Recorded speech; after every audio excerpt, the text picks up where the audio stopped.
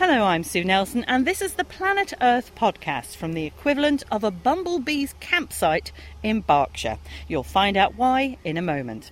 Also on the podcast, studying the effects of nanotechnology on the environment and human health. You might get exposed via inhalation, so the lung would be a target, via ingestion, so we have the gut as a route of exposure, via the skin. Once the nanoparticles get exposed to these different exposure sites, they can access the blood because of their small size. The sound of just a few of the several hundred bees here at an experimental farm in Sonning, not far from Reading. It belongs to the University of Reading, and I'm with Simon Potts, who is Professor of Biodiversity and Ecosystem Services there, and also the Deputy Director of the Centre for Food Security.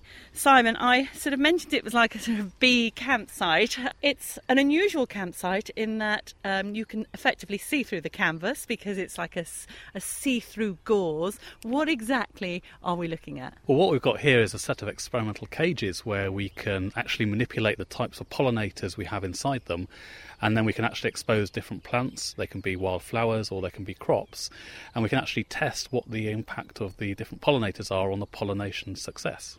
What types or other types of pollinators? Is it strictly bees? Well, there's lots of different insects that pollinate, but probably bees are the most important, certainly in Europe. And what we have here, we have honeybees, which most people will know about, but we also have managed bumblebees, which you sometimes also see in your garden. But we also have some solitary bees, and one particular sort is called mason bees, because they nest in small tubes.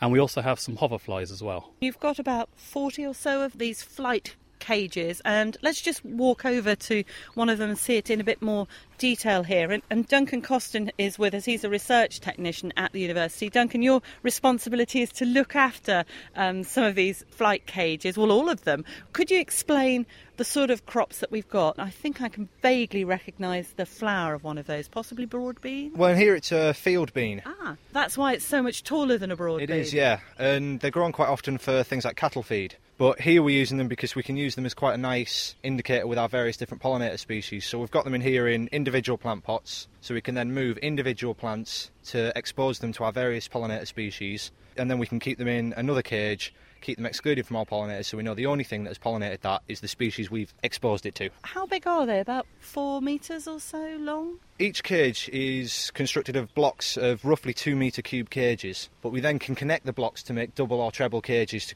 to create multiple sizes and various sizes for cages that we want.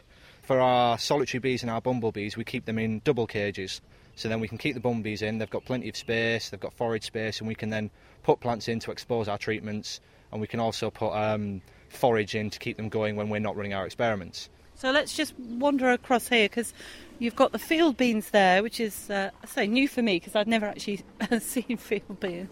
And then in the one next to it there, that's very recognisable, the yellow flower.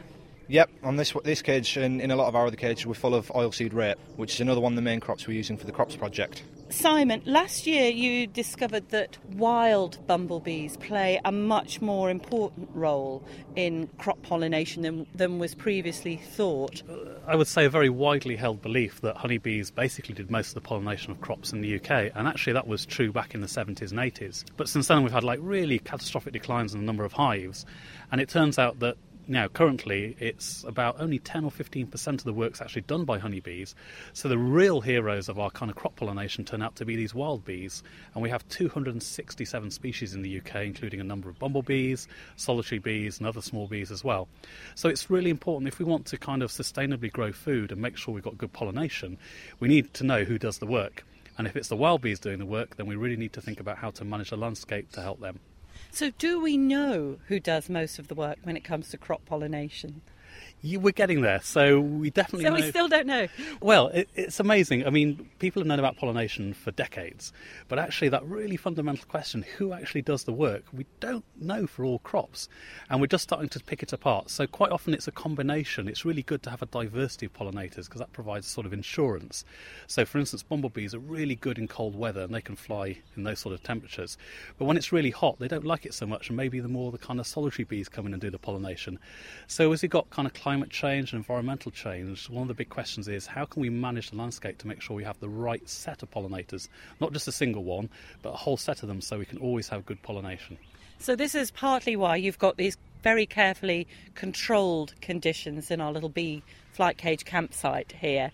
So you know what crops you've got, as Duncan was saying, you know what pollinators you've got, and then you're looking at the mix to see which one works best. Yeah, so the first question is, on their own, how well do they do? And then the second question is, if we add them together, do we actually get a kind of greater benefit of having a different combination of pollinators? And actually what we do finally is then we cross-check this by actually going out into the fields, into real farms, and actually looking at what's actually visiting flowers. Now, not every flower visitor is a pollinator. So there's some very crafty bumblebees out there, and they go to the flowers, but if you watch very carefully, they go to the base and they pinch a hole, and in fact they're nectar robbers, and they do nothing for the field beans at all. They just take the nectar away. So we've got to know a lot about their individual behaviour as well as kind of which species are out there. Now, I noticed you had some strawberry plants around the corner, and are they apple trees over there? Yeah, so we've got potted apple trees as well. I mean, they're a very important crop in the UK. And some of the kind of apple growers have problems getting honeybees to go on the apples. I mean, if there's anything else around, the honeybees will almost always go to them. So if oilseed is flowering, it's a real job to get your honeybees on there. Well, we found actually these small mason bees are absolutely brilliant on apples. And actually farmers can make a small change to the way they manage their orchards just to get these mason bees in by providing very small nest tubes. And they work really hard. In fact, some statistics suggest they may be several hundred times more efficient on an individual basis than honeybees. Are there any benefits to having crops pollinated via insects than sort of other techniques? Well, definitely. So one of the questions we're asked is, well, why should we worry about pollinators? Can we not just breed plants that just rely on, say, wind pollination? And actually, that's not really technically possible. So some plants definitely need that actual transfer of pollen by insects. And the quality and the quantity of actual fruit and seeds you get is much better with pollinators. So there are other ways of doing it. And we also looked at the economics of it, and we sort of said, well, if we lost all the pollinators in the UK and we had to, say, resort to, say, pollinating by hand, so you can imagine somebody with a paintbrush picking up pollen from a flower and taking it across, how much would that cost to pay people at a minimum wage? And it's £1.8 billion a year, which is crazy, because the actual value given by bees and other pollinating insects is about £500 million. So economically, it doesn't make sense to try and replace what wild bees and managed bees can do. This field we're in, I mean, it's perfect for bees, really, isn't it? Because it's like a meadow. I mean, where we're standing, you can hear the sort of rustle of the tall grass here. It's perfect meadow sort of conditions with wild flowers and daisies and buttercups and clovers. Yes, and I mean, it's quite good for us because we can then go out and we can collect forage for our bees from very close to where we're working. And we have one bumblebee colony that we actually keep outside, so in case we have any issues, we can move it back inside, so they can just forage on any of the wild plants. But the only problem we actually have with all these flowers around here is because we're all very interested in bees, it keeps distracting us. We keep wandering around and something interesting will fly past and there'll be an entire crew of people trying to figure out what this bee is, or all just getting excited at what's just flying past. Yeah. Well, it's nice to be able to see them under safe conditions because, you know, we're always a bit wary of bees, or I am anyways, thinking, well, I like looking at them but don't want to get too close in case you get stung. But at least you can sort of, you know, I can go up close here and look through and see them through the gauze of the flight cage of more field beans and just watch them hovering and buzzing around the plants. It's just quite therapeutic, isn't it? Yes, it's very good. I mean, we've got the advantage that working with bumblebees and the solitary bee that Simon was saying about, the red mason bee, they're very, very passive creatures.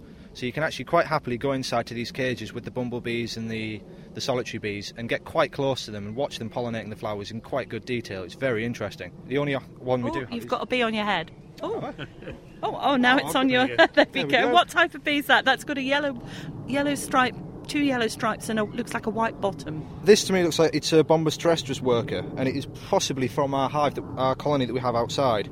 So they fly around quite often, as you can see here. This one's just quite happily just landed on my head and on my jumper, and it's absolutely no threat to me whatsoever. Gosh, I've not seen them so passive, actually, just standing there on your sweatshirt. I think it's the kind of common misconception that bees are aggressive. Now, honeybees, if you were to go and kind of shake the hive or annoy them, then of course they're going to be defensive.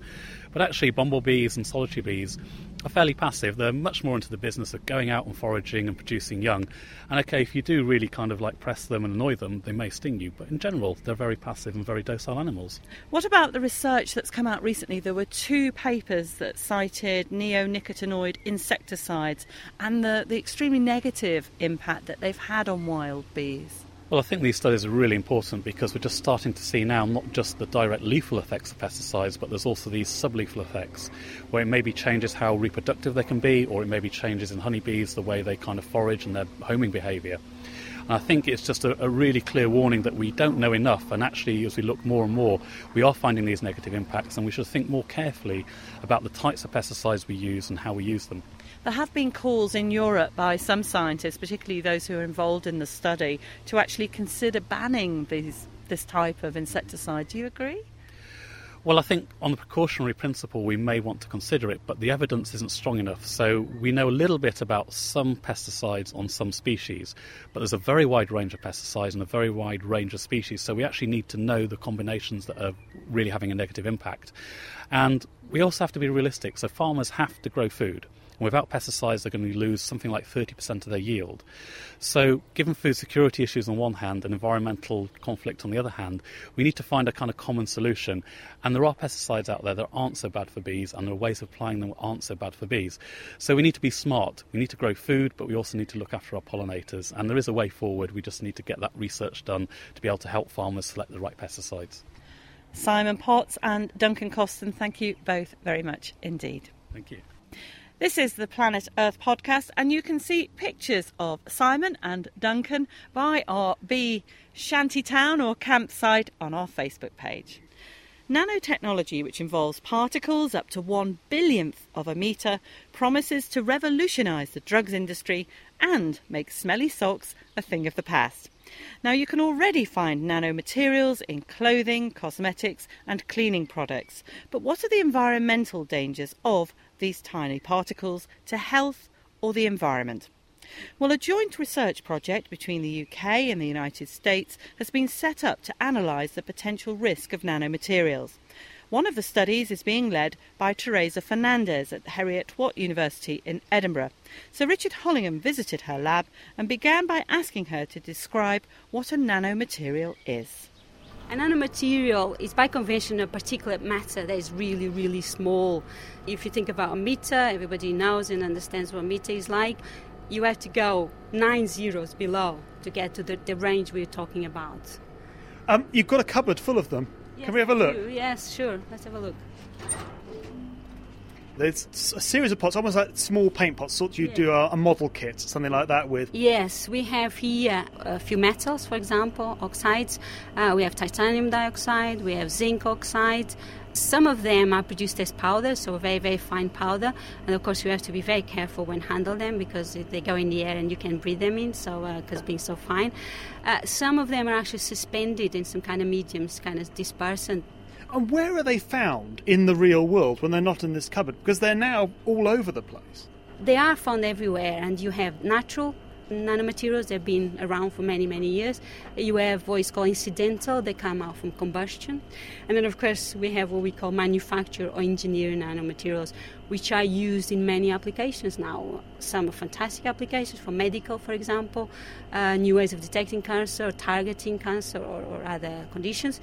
But others are things like impregnation garments, like socks, that everybody now knows about. So the ones in socks, these are silver particles that are supposed to deal with the smell, to make your socks less smelly. Yeah, the way that works, they're supposed to be antibacterial, antimicrobial. So, of course, if we prevent microbes to grow in your materials, whatever they are, in your socks, then you prevent the odor. Let's close the cupboard up. What are you working on in the lab here, then? We have here a range of projects looking at hazards. So we keep some organisms, very, very small organisms. We keep some primary producers, some algae, microalgae, single-cell organisms. And we keep the water flea, for example, and some worms, some aquatic worms. Can we have a look at some there? Sure. So past the lab bench and well, these look like just large freezers, really? Freezers, fridge freezers. You could nearly walk into these ones. So let's have a look. Let's get down a good bit closer to here. So you've got these beakers. I don't know how big are these. A couple of litre sort of beakers with slightly greenish water and these little water fleas skimming around. And then in there you've also put some nanoparticles, nanomaterials to see what happens. So if they indicate that there are reasons to be concerned, for example, there's mortality or reduced reproduction or other endpoints we might looking at, then there's a concern. And if these effects happen at low concentration, there's a concern that there might be a reason to prevent or I don't know, have controls and use of these chemicals.